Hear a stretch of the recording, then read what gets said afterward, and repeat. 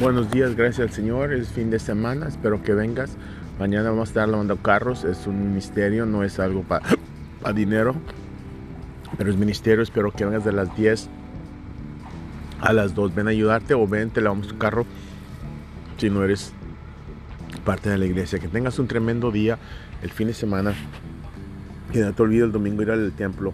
Filipenses 1:6. Estoy seguro que el que comenzó un trabajo bien no lo va a terminar hasta el día que viene Cristo. Amén, que vuelve Cristo.